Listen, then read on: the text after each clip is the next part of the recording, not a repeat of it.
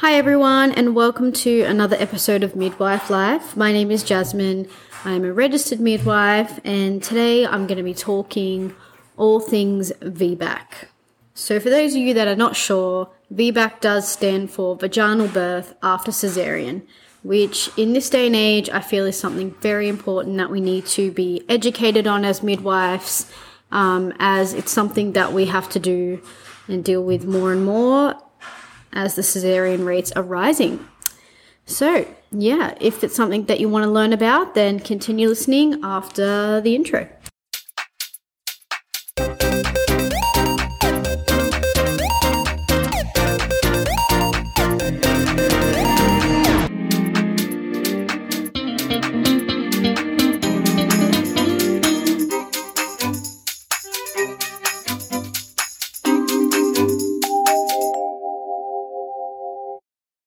So I'm taking off the mum hat right now and putting on my midwife hat. We are talking all things Vbac. Now, I have been a little bit nervous to make this podcast just because it is something that is going to be quite close to home for me because I did have an emergency cesarean. So a Vbac is something that I'm going to have to tackle and hopefully have with my next baby. I know that no matter what happens, it's all good. Just try your best. But it is something that has been on my mind since having my first child. I'm thinking, next children, Vbac is definitely something that I would love to do or at least attempt. So researching it is something that I'm into at the moment. So I thought, why not share it with everyone? I think too, talking to a lot of different mums, a lot of us have had emergency cesareans with our first children. And we're put in a situation where if you want to have heaps of kids or have that as a possibility, then you definitely are thinking, yep, I want to try for the Vbac. So I think this podcast is important today just to talk about Vbacs briefly. I just want to say a little disclaimer that if you're in a situation where you're having a Vbac, every case by case is so individual. So I do recommend speaking to your midwife or your doctor that's looking after you because this is just very generalized what I'm saying today. And, different risks or different previous pregnancies can affect your Vbac. So it can affect if it's safe for you or not. So this is just general information. Please talk to your healthcare provider for a proper consult on what is best for you. Okay. So without further ado, let's get into the information. So we've already touched on the fact that a vaginal birth after cesarean is what a Vbac is. Now, what are the pros to doing this? So for mums that want to have a few kids, definitely the pro is you can only have a certain amount of cesareans before it gets quite dangerous, whereas with vaginal births you can have more without it getting as dangerous, I guess. A cesarean is a major surgery, so when you have a vaginal birth, you have less recovery time. So if you have a toddler, which most of you are going to be having a toddler with your first child, then being a bit more mobile with your newborn and the toddler makes life a lot easier at home. Obviously, for the women that have had a cesarean, you do remember that recovery period, which does take, a few weeks. So I guess people think, yep, I just want to have the vaginal birth to be able to walk around easier. And to be honest, that is completely understandable. I also feel like another pro of having the vaginal birth, for me personally, and I'm sure other women will say this as well, it's kind of like one of those things. As a woman, you do want to experience having the vaginal birth. And that might just be me because I'm a midwife. I really want to know what it's like to have the baby come out and lift it on my chest. I didn't get to experience that with my first. So that's something that would be really special if I could do that. Obviously having a cesarean, it's still a beautiful moment and I'm not taking away from that at all. But, it's just something that I think as a woman, we kind of want to experience that if we'd had that cesarean first. Well, that's me personally anyway. But then I know on the other side, there are many women that think, no, that's too much for me. I've had a cesarean and I want to continue having my cesareans. And to be honest, I think either way you go, just do what is right for you.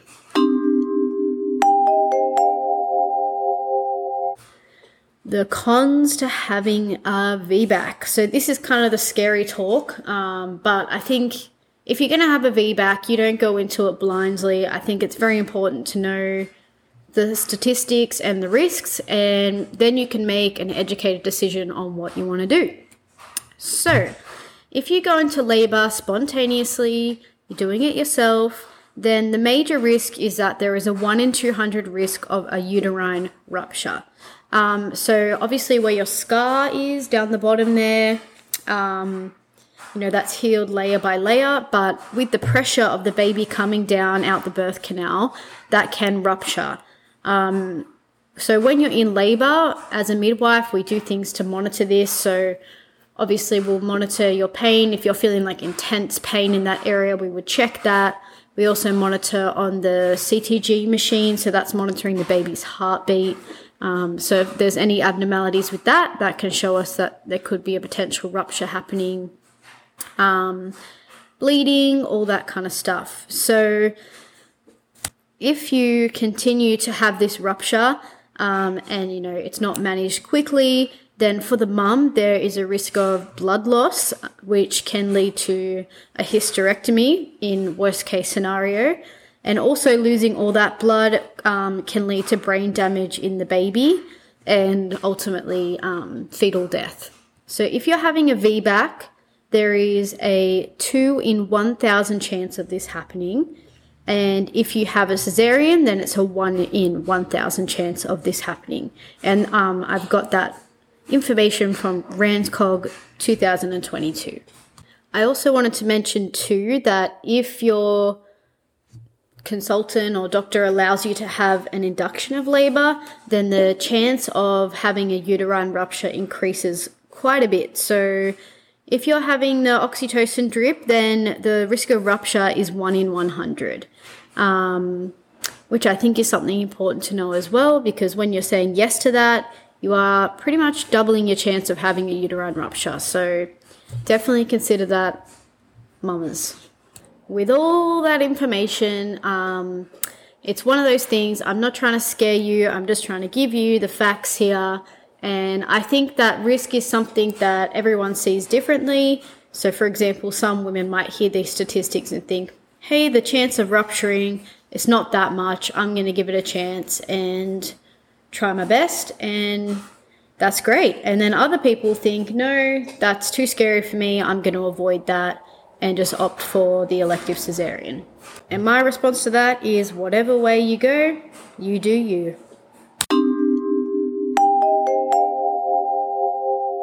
Now moving on to the cesarean.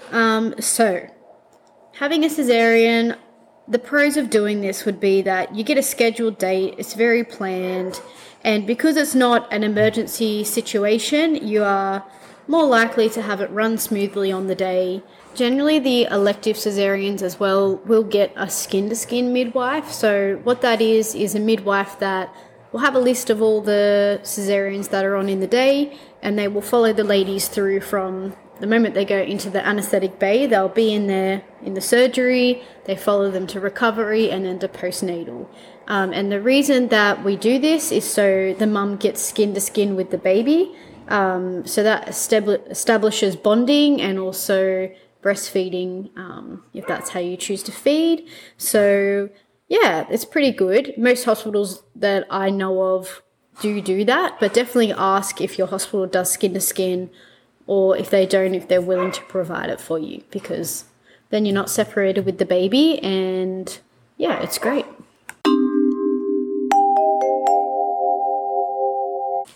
So now we'll get into the cons of having a cesarean. So obviously having a cesarean, it is a major operation, so there is going to be longer recovery with that, which I think is the main reason that women do want to have the vaginal birth, is they don't want to have to go through that long recovery again with a young child running around as well as a newborn. So yeah, longer recovery is a big one. Another one is you're at high risk of getting blood clots, and that's due to your lack of mobility, which makes sense. So as long as you're on top of it and you're trying to move around the best you can to circulate the blood, you should be okay.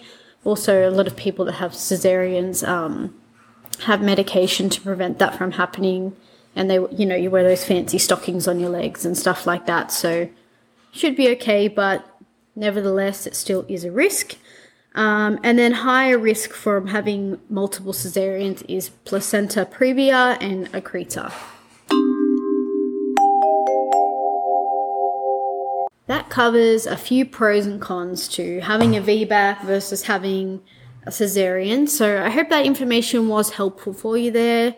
I'm sure a lot of women want to know too, if I try for a VBAC, what is my chance that it's going to work? Well, look, I looked up a lot of information on this, and there's just so many statistics, so it can be very confusing as to what actually is the percentage rate of people succeeding with the VBACs. For example, when I looked up what is the success rate of vaginal birth in Australia overall, it only said 12%. So that's not very high. But then when I looked up World Health Organization VBAC success, it said 60 to 80%. I also found the statistics changed within the states and within different hospitals. So it's just one of those things. It honestly confused me a little bit as to what is the accurate thing, but let's just stick with the worldwide, which is 60 to 80%. And I feel like the World Health Organization is a very accurate source, so we're going to go with that. 60 to 80% success rate of a VBAC worldwide.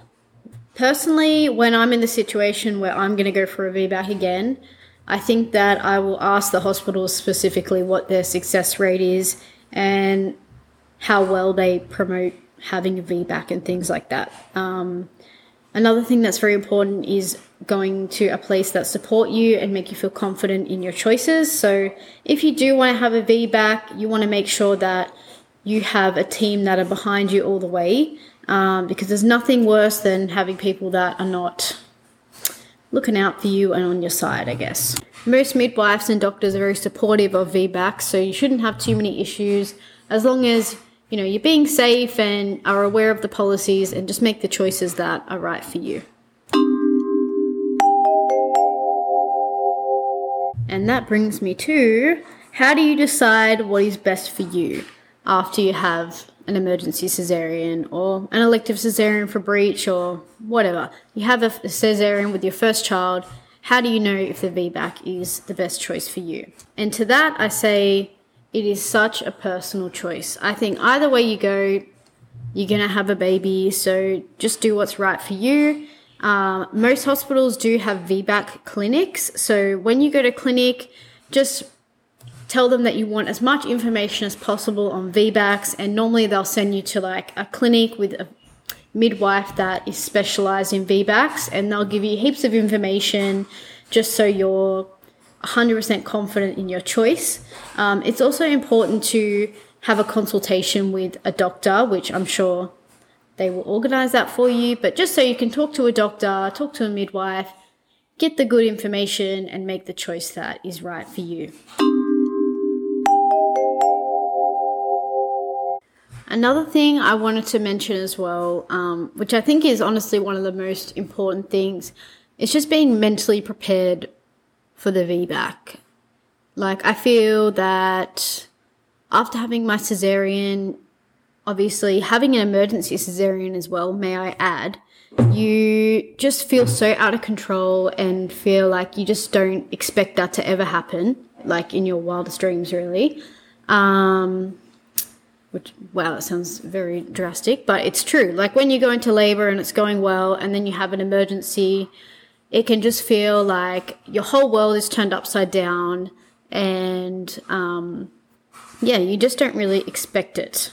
So I think personally, this is something I'm going to have to do as well, is knowing that going into labor, it's so unpredictable. I think having the VBAC is going to make me nervous because, there's that rupture risk and you can say, oh, that would never happen to me. But then, your first birth, you had an emergency cesarean. So definitely it could happen to you. And that sounds very, dramatic, and maybe I'm just a bit of an anxious person, but it's very true. So I think going into it, you need to be very mentally strong and have a really good team around you that are going to make you feel safe and supported no matter what happens. You have to believe in yourself and be your own advocate and try your best to really have that Vbac and, trust your body. That is a big thing too. I think we are in tune with our bodies. As women, we know if something's going well and we know if something's going wrong. So trust that intuition and just try your best. And, if you are having a Vbac and then you feel like something's wrong and you want to stop and have your cesarean, then there's nothing wrong with that either. You just have to do what feels right for you in the moment and don't put pressure on yourself. That's something that I think as well. Yeah. So at the end of the day, we all just want a healthy, safe experience for mums and babies. So whatever that means to you, go for it. And good luck. If you're out there and you're about to have a vaginal birth after a cesarean, then good luck to you and I wish you the best. And feel free to DM me on Instagram and let me know how it goes, and if you have any tips on how to mentally and physically prepare for the Vbac. Hope everyone is having a lovely day or night wherever you are, and thank you so much for listening. You can follow me on Instagram at midwifelife_podcast. And like I said, feel free to message me any ideas or things you want to know about, whether that's about being a mom or being a midwife or a bit of both. All right, bada boom, bada bing. The podcast is over. See you next time. Bye.